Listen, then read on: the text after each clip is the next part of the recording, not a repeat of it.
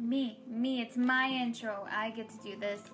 Hello, America. Welcome to another exciting episode of the Shenanigans Pod with the FedEx Kid. Today, we have our very own first guest. Oh my god, 30 episodes into this podcast, and I told you guys I wouldn't do it, but we finally have a guest.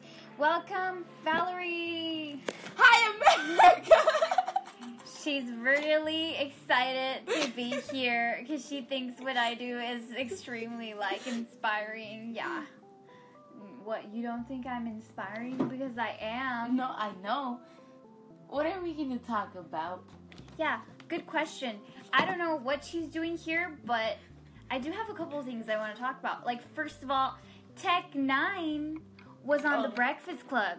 Y'all know how much I love Tech N9ne. For the past 3 days, I've been playing Jellysicle, on repeat, because I think that song is hilarious. I would play it for you guys, but it's, copyrighted, so I can't do it. But I mean, you said it was from Tech N9ne. Yeah, so he was discussing, being an independent artist and, how much money he makes.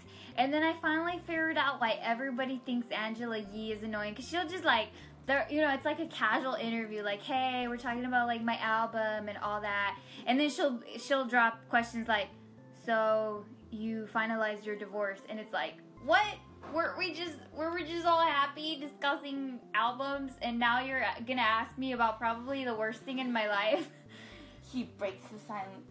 So, apparently, they're divorced?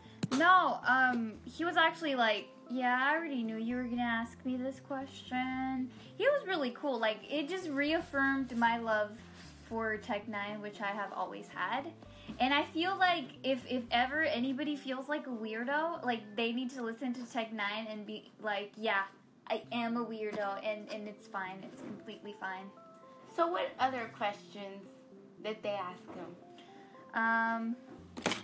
Get closer to the iPad. I'm sorry. No, they could hear you. I don't know. That's what I got from the interview. They were he has this new project coming out, a new album, March 2. He has a concert really, soon-ish in May in the Velasco or something. But you gotta be, over 21 to go in there, I think. So, Jason can't go there. Yeah. I mean,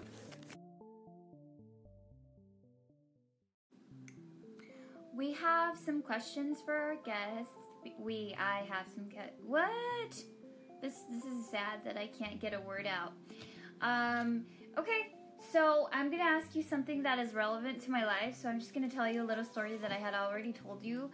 My mom and I were having a conversation in the car, and the ending result was, no, I'm not ashamed of you, but yes, you don't know how to speak Spanish anymore. And that's really, shocking, because my parents are the most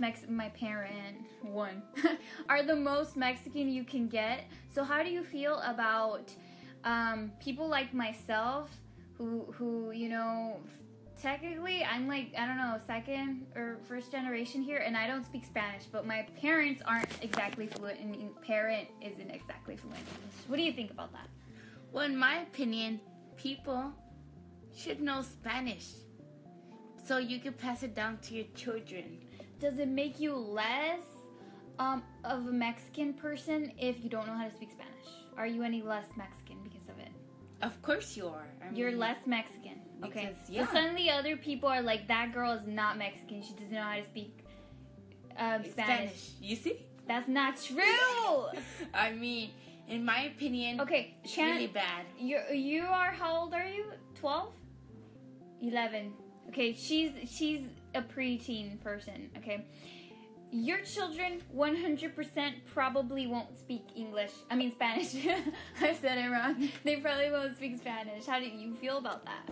I'm pretty sure I will educate my kids to speak Spanish. Okay, but the word mapeador,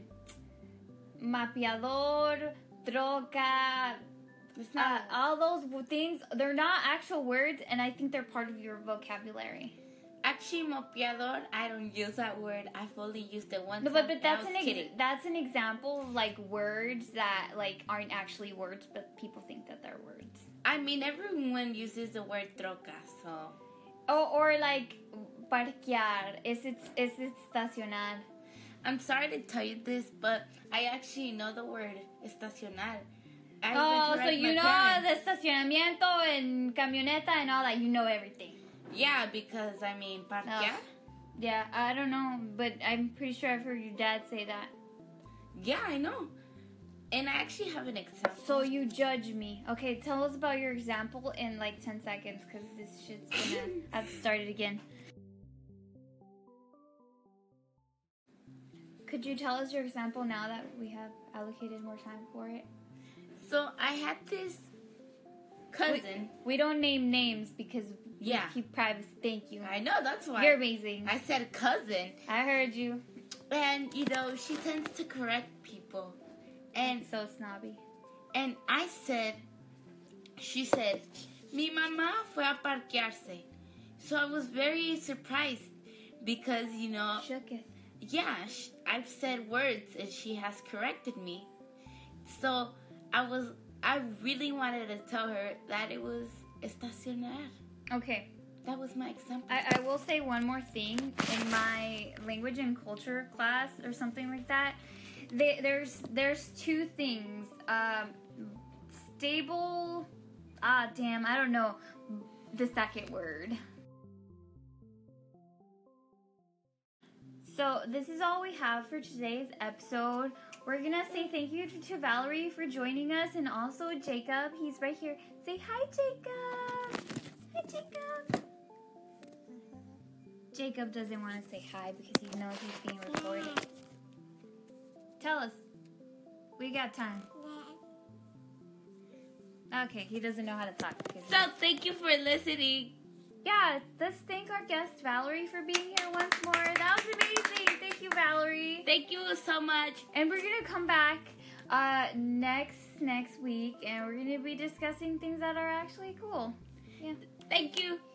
What? Good, Jacob. Say hi again. Okay, we're gonna leave you guys because we got children to take care of.